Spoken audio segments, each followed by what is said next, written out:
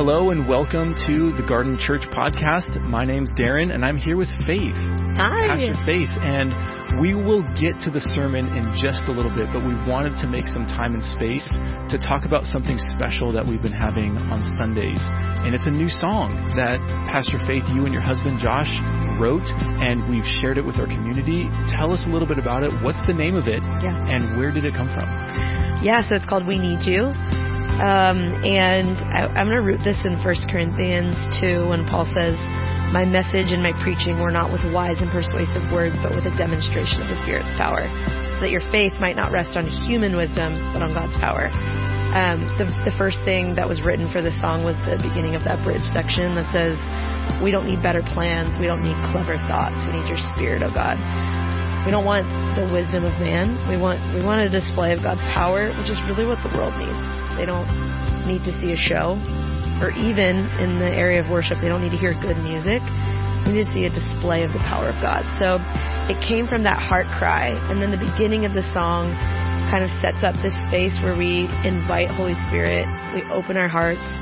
We clear out all the distractions, the things that get in the way, and then just simply cry out for more of Him. And it's this longing to be a space where the Spirit would rest as a community.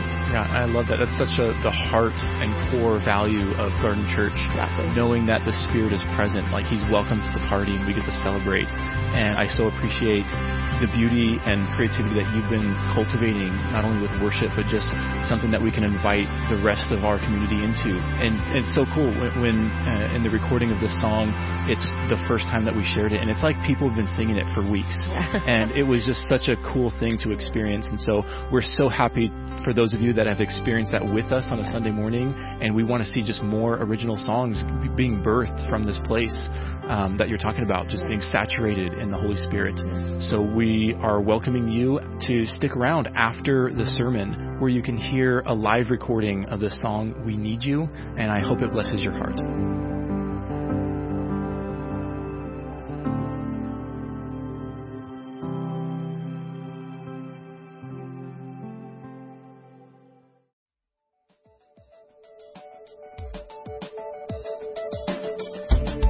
Welcome to the Garden Church podcast. The following message was previously recorded at the Garden Church in downtown Long Beach, California.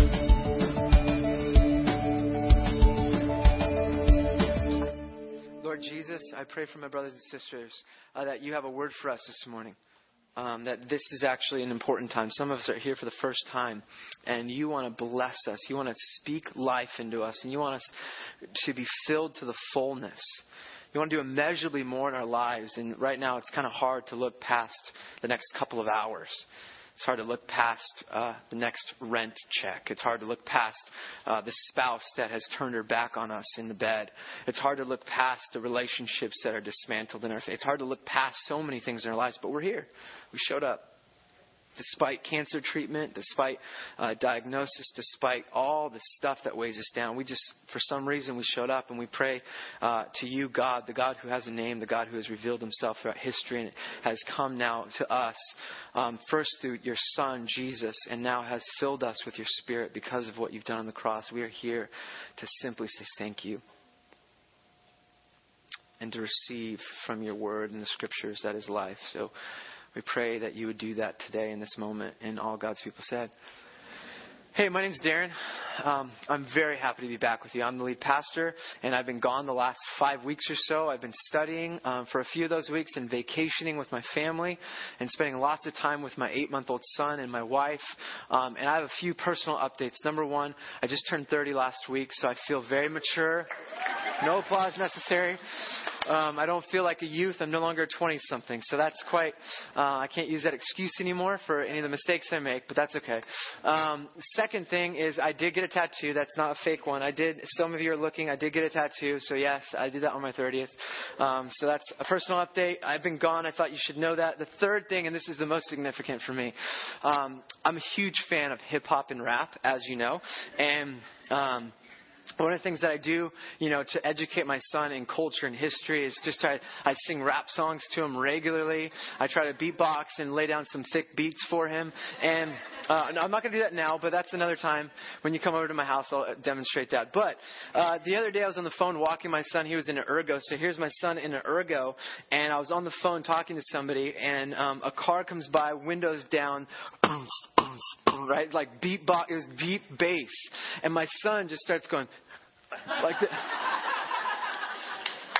right? Breaking it down. I feel like the Lord has given him the inheritance of the Rounds family. So, welcome to the garden. If you have a Bible, go to Acts chapter 16. On that note, it feels great to be back with you. I'll be sharing over the next couple of weeks. I'll be preaching the next few weeks, and then I'll have a break, and then we start a new series to interrupt our Acts series on who we are as a church, and we'll come back to Acts, and then we'll start another series. So I'm very excited. I spent a lot of time writing and praying and thinking about what we're going to be teaching through the next year, actually. I have ideas for the whole year till next July. But also, what I've been telling people about my break, more than anything else, I do feel rested. I feel like Alex and I have been super connected. And anytime you get away, especially in ministry, it's so important that you're in love with your spouse and you're a good parent. And oftentimes ministry, sucks the life out of you, unfortunately. But that's not the case for me. I've been blessed to kind of get away. But what's so exciting? I have absolutely fallen in love with Jesus again. And more than anything today is I just hope to share my heart, and I have a message. But I absolutely believe that Jesus lives. And for those of you that have that experience, that have encountered that God, and if you really believe that, and especially if you're in ministry doing this where you get a paycheck from a church, it is so important that you find that love. And from that source, let everything else come out of it. And for me, I have been crying a lot. I have been reading the scriptures a lot. I've been worshiping like crazy. It's so exciting. I just want to be with you and talk about the Jesus that I love. So that's what I'm stoked to be back to do that today. So we're in Acts, and we're going to be in Acts 16 today, and I've been gone, but Acts is a book written by a guy named Luke. If you're new to this story, new to Christianity, Luke wrote the Gospel Luke, and the Gospel Luke is about Jesus' life, death on a cross. It's about his resurrection, but it's about the ministry and message and mission of Jesus himself. And Acts is part 2 of that story. It's the continuation of Jesus' mission through ordinary men and women that follow Jesus, or that became followers of Jesus. And so Acts is this great kind of narrative of what the early church looked like and what it looked like to follow Jesus in the first century after Jesus ascended into heaven. And once the church is filled with the Spirit, this thing called church, this beautiful thing called church, is unleashed into the world, and things start happening. People are being saved left and right. Healings are happening. Basically, people are doing what Jesus did. That's it. And that's what Acts is about. That's what it means to follow Jesus, actually, as a disciple, is to become like Jesus and do what he did. Period. It's that simple. If you're new to the Christian faith, that's what we're going to invite you to be like Jesus and do what he did. And so in Acts 16, and I love the amens and the hallelujahs and preach it, brother. You're 30. Keep going. You look good for 30.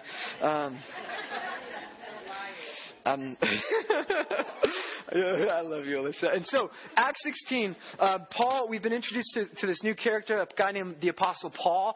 And he was once a terrorist of the church. He was killing Christians.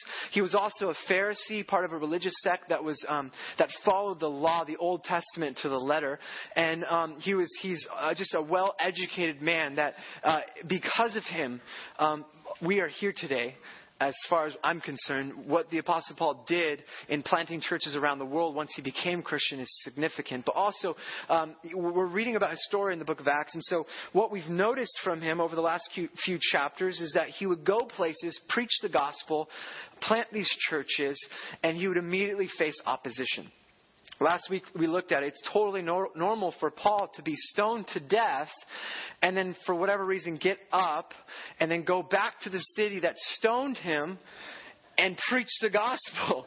And when he reports what's going on, he doesn't talk about the suffering he's going through. He doesn't talk about the miraculous things, cities turning upside down, people being healed, all the amazing signs and wonders that accompanied him. He talks about Gentiles receiving the Lord Jesus Christ as their Lord and Savior. The gospel is being received.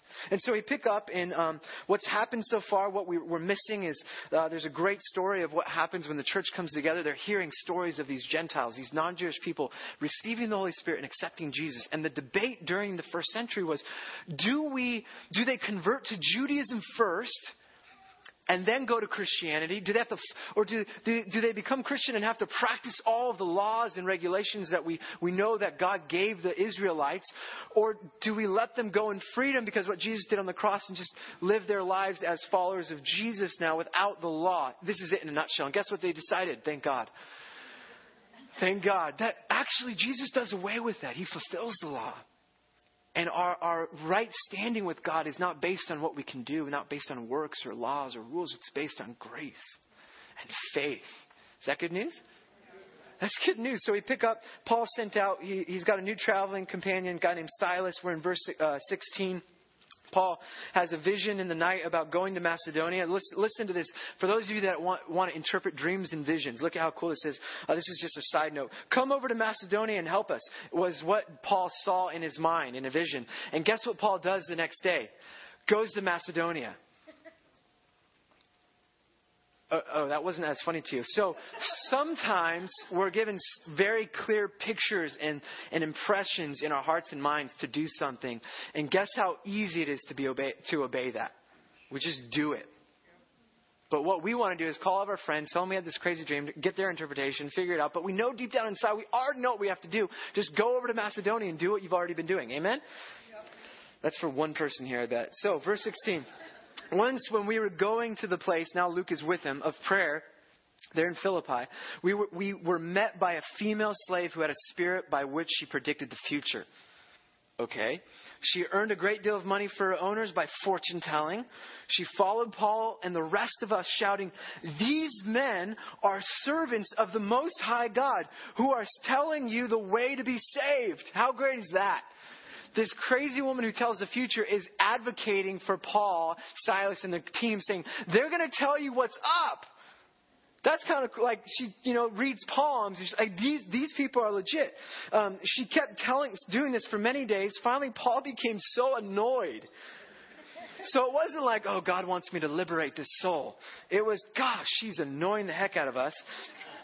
You have those people in your life, and you wish there was a spirit you can kind of kick out, but they're called mother-in-laws. But anyways, just kidding. Oh gosh! In the name of Jesus Christ, I command the spirit of mother-in-law. No, I command you to come out of her. At that moment, the spirit left, and I love this story. Look at this story. When her owners realized that their hope of making money was gone. When they realized their hope of making money was gone, they seized Paul and Silas and dragged them into the marketplace to face the authorities. They brought them before the magistrates and said, "These men are Jews and are throwing our city into an uproar." If you follow, we're going to look at Ephesus, and Paul does the same thing in Ephesus. And usually there's an uproar because it touches what people value the most, their money. Messes with their economic status. By advocating customs unlawful for the Romans to accept our practice, the crowd joined in the attack against Paul and Silas. The magistrates ordered them to be stripped and beaten with rods after they had been severely flogged. Okay, you've seen the Passion. You know what flogging looks like. It's a thing that Jesus gets done to him right before the cross. We're talking about significant beating. They are thrown into prison. The jailer was commanded to guard them carefully. When he received these orders, he put them in the inner cell and fastened their feet in the stocks. So here's the story. Paul casts out a demon or frees this woman from the spirit that was allowing her to tell the future. The people, her owners, she was a slave. They're upset about it. They throw him before the leaders of the town in Philippi, and they're really upset. The crowds join in. Paul gets beaten. He gets beaten with rods, stripped of his clothes naked. He gets flogged. He gets put in the inner cell, and his feet are fastened with stocks, meaning his feet are up off the ground, so he's stuck, and he can't do anything. And you could say that the story in Acts 16 are two guys doing the right things and find themselves in the wrong place. Have you ever done that? Has that ever happened to you? Have you ever found yourself doing the right things over and over again, but you find yourself in the wrong circumstance, problematic circumstances, problems, your position, all of a sudden, you're questioning what you were doing. Do you know what I'm talking about? It's just a common story that we're all into. It's like you begin to justify, but I've been doing all these things right, God. Why do I have to suffer this type of abuse or circumstance? And the truth is, if you follow Jesus long enough, you'll recognize that it's not if suffering is going to come or when the wrong circumstances come. It's when they come. How will you respond? And this morning, I want to talk about the power of praise. I want to suggest that praise has the power to change your circumstance. Praise has the power to change your position in life. Because it has the power to change your perspective. So that's what we're going to talk about. And I want to look at one verse before we do this. Because I think what we recognize in the stories, what's going to happen is that Paul and Silas are going to suffer in ways that are consistent with their faith. Not consistent with their fear. They're going to suffer in ways that are consistent with the God they serve, not the circumstances they find themselves in. Can I get an amen? Amen. That's what I'm talking about. 25. So all this happens to them. They're in the wrong place. And it says in verse 25, about midnight, Paul and Silas were praying and singing songs or hymns to God. And the other prisoners were listening to them. And this is what I love. Luke is very intentional with every detail he gives us. And he says, about midnight. Why? Why midnight? When are your circumstances the worst? Is it not the middle of the night?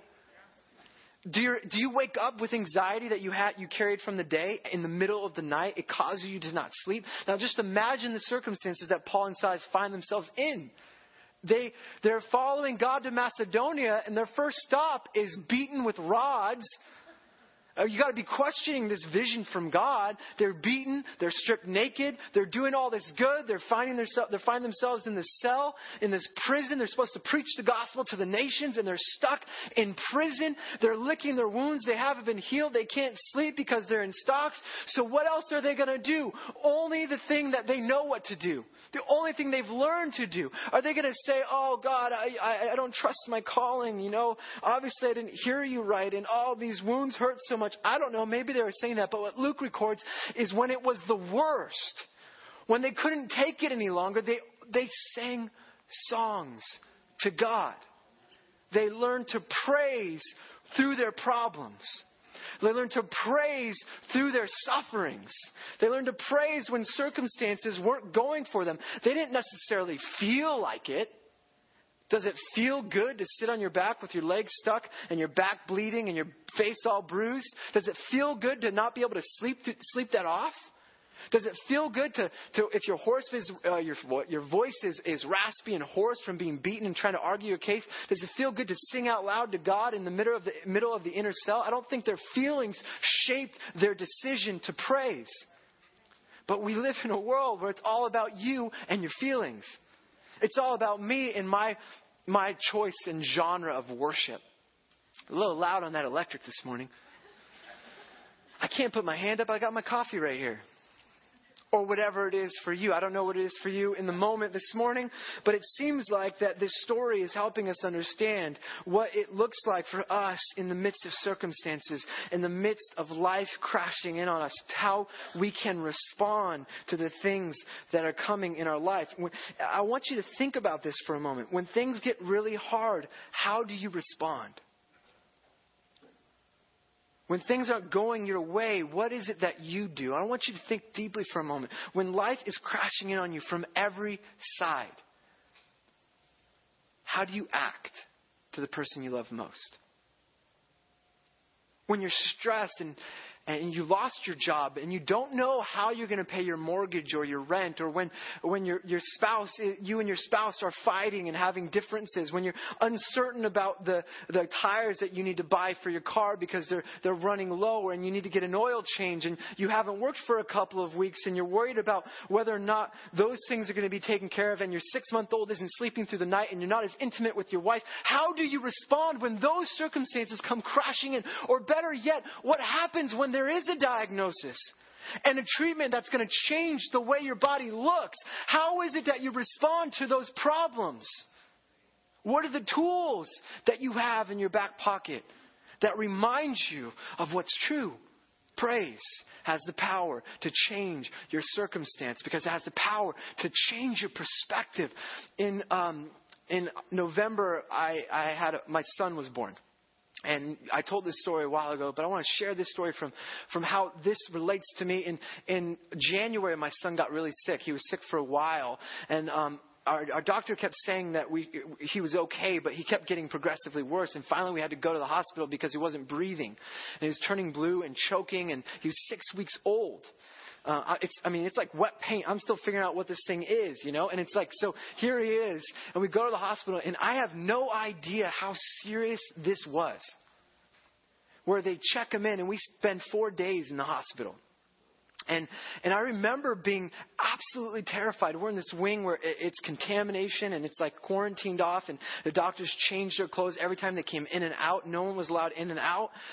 We were absolutely scared. They started using words like brain damage, like if this continues, it's going to affect his health condition for the rest of his life.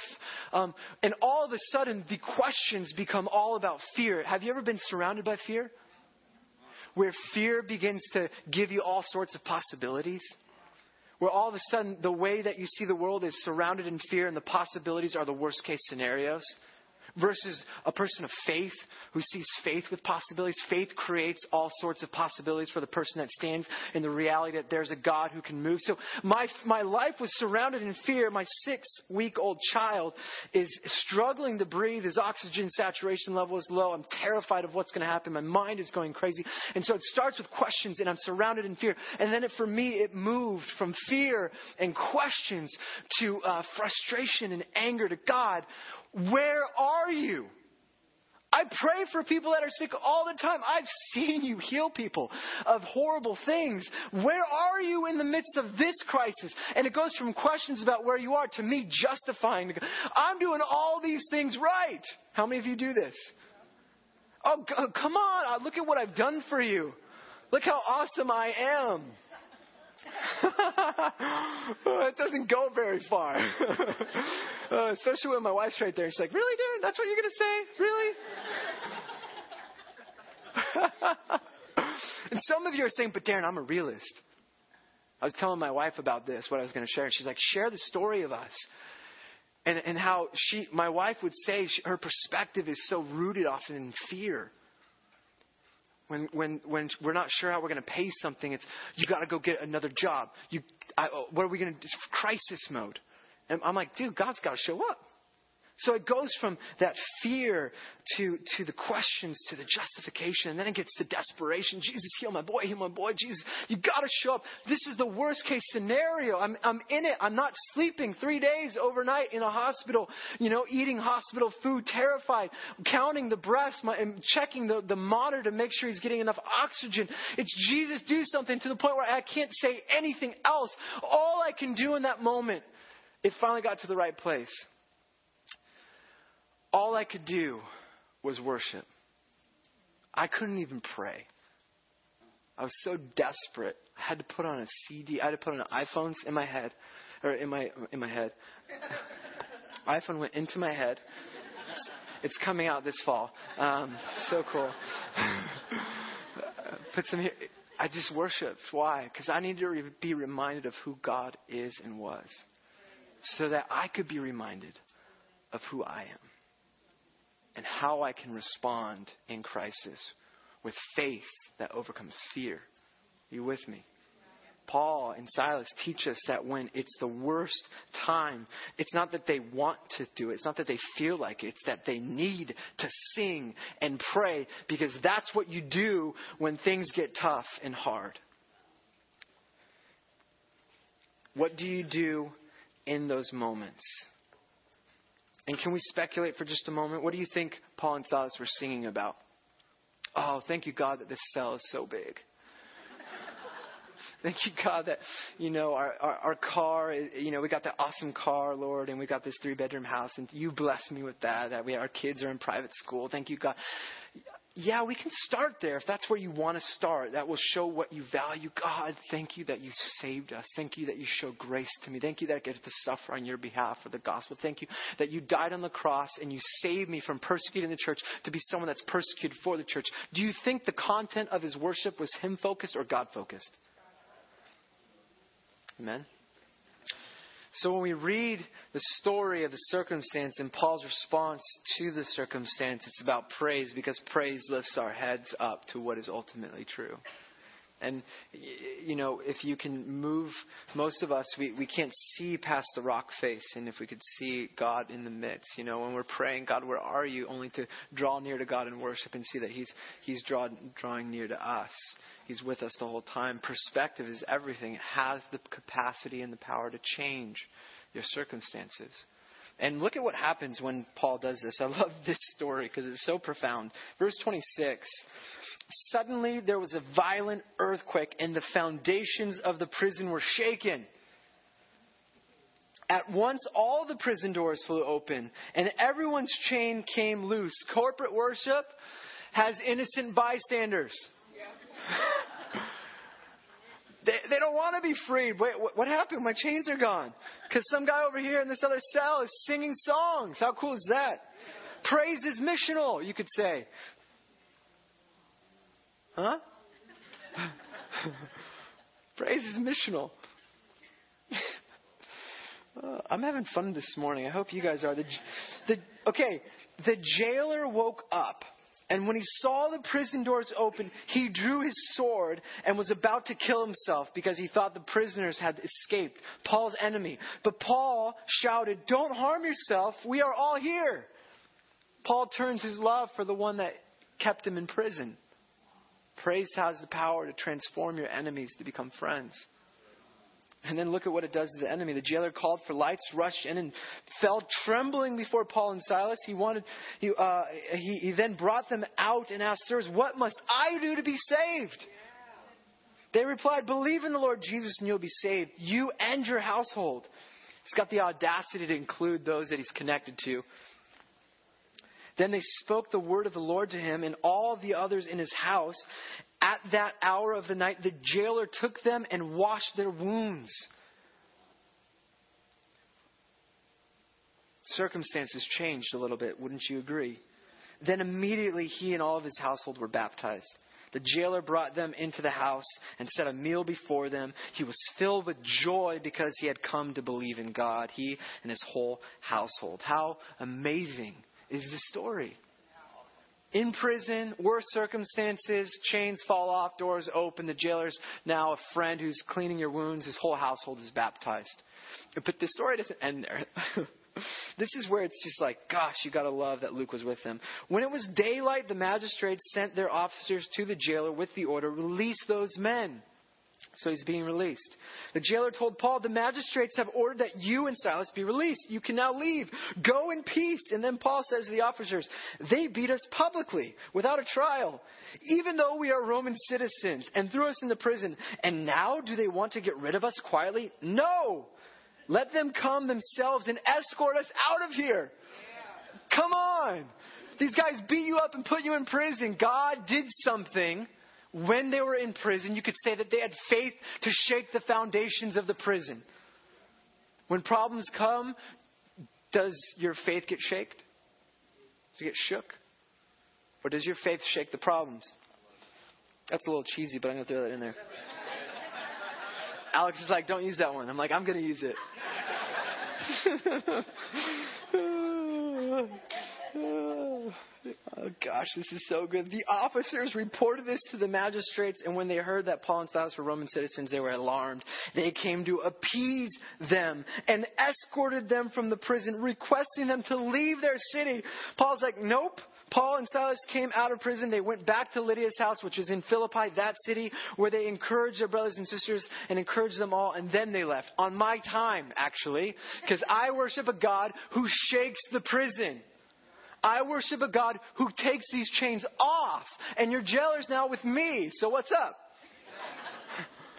What do you do when problems come? How do you respond?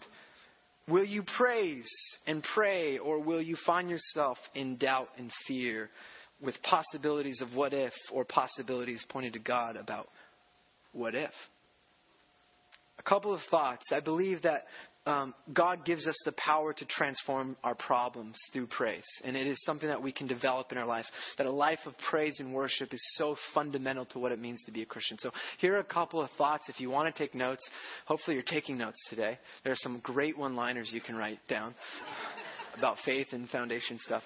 Here's one. First of all, praise has to become a priority in your life. If you want to develop this type of discipleship life, a life that can literally change the circumstances, that you have the power to change the problems you face because you have the power to change your perspective. If you want that, praise has to be a priority, meaning it's a discipline and a choice. It's a posture in life. It's not based on how you feel or how good they sound on stage or, if they came out with a new album. It's about your decision, despite your feelings, to point your life to God and say, you are. You with me? Praise has got to become a priority in our lives. And for so many of us, how we feel in the moment determines that, or all the other things we value. So I say give God at least the first 15 minutes of your day. At least. And for me, I've boiled it down to something very simple, because I know we have some moms that are super busy and they have these kids that are waking up. But 15 minutes, try this. Put on one worship song and sing out loud. Start the day not with a cup of coffee, especially if you do pour over. Hold off on that process. Some of you, I saw the nudge over here, like, what's pour over? Turn on a worship song and sing that song to God. Preferably facsimile that Pete has given us, so you can buy those outside. No, put on a worship song. Then take 5 minutes and read one chapter of the Bible. Worship, sing, praise. Then read 5 minutes in the Bible, and then 5 minutes of prayer. That's it. First 15. Can we do it? That's a basic discipline of setting your heart in the right direction. The second thing, praise, I just want to point this out. It recalibrates your soul. I used to get pain right here in this part of my hand. It was like in my fingertips and right here. And I went to the doctor and he wants to give me medication. I'm like, I'd go to the chiropractor. And he's like, oh, your neck up here is out of line. You need to just be popped. And he pops my back. And all of a sudden my hand is not hurting. Notice that the source of it, worship recalibrates you to the source of life. You with me? So that's why we got to posture this. The second thing is, and these aren't helpful because it's one paragraph. Praise God because He's already done more. You want to start developing a life of praise? Don't start with, God, thank you so much for this awesome car, this great ride, this amazing sushi feast. Lord, we're so blessed by you. You have enough in the reserves. He died on the cross for you. Right? You don't have to pray. If you don't have sushi and you're wanting all this stuff, you can praise God for what He's already done. And the last thing is you can praise God for what He's going to do, because He's going to do more than you can even imagine. Ephesians 3:20 says immeasurably more than you can imagine in your life. So we praise God. He recalibrates our soul. It's like a spiritual chiropractic. Praise is readjusting us to align ourselves right with God. Are you with me? Can we do that this morning? Let's continue our praise. That's all I wanted to share with you. Can we give it up for Pete? That was a beautiful demonstration. Thank you. Cool. Let's get the band back up here. Can I invite you to stand with me? We're going to sing a couple more songs. And I know some of us are new to church and it's like 10:30 and we're itching to get out of here. But let me just say this. This is where we jump in. This is where we participate. We've intentionally designed this to respond to the message, but also to respond to God and encounter Him. So some of you are new to people coming forward and getting prayer for things. And every morning, every Sunday, we try to create space to encounter God, for people to encounter Him in very tangible ways. And so sometimes we have specific words for people to come down. But I just want to give us a moment just to readjust. So if you want to just close your eyes. Take a moment to reflect on where you are and where God is in your life and what God is speaking to you about this morning. And just, if you're feeling comfortable, you can hold your hands out like this. This is a posture of surrender. Some of you would feel more comfortable like this.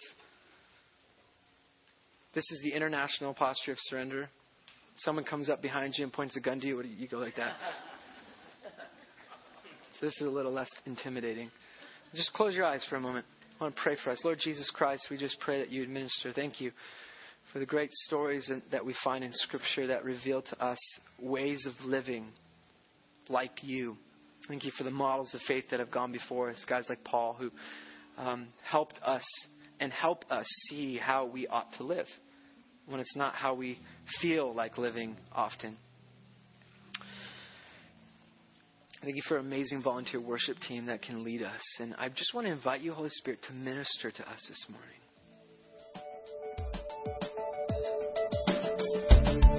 Thank you for listening to the Garden Church podcast. For more information about the Garden Church, visit thegardnlb.org.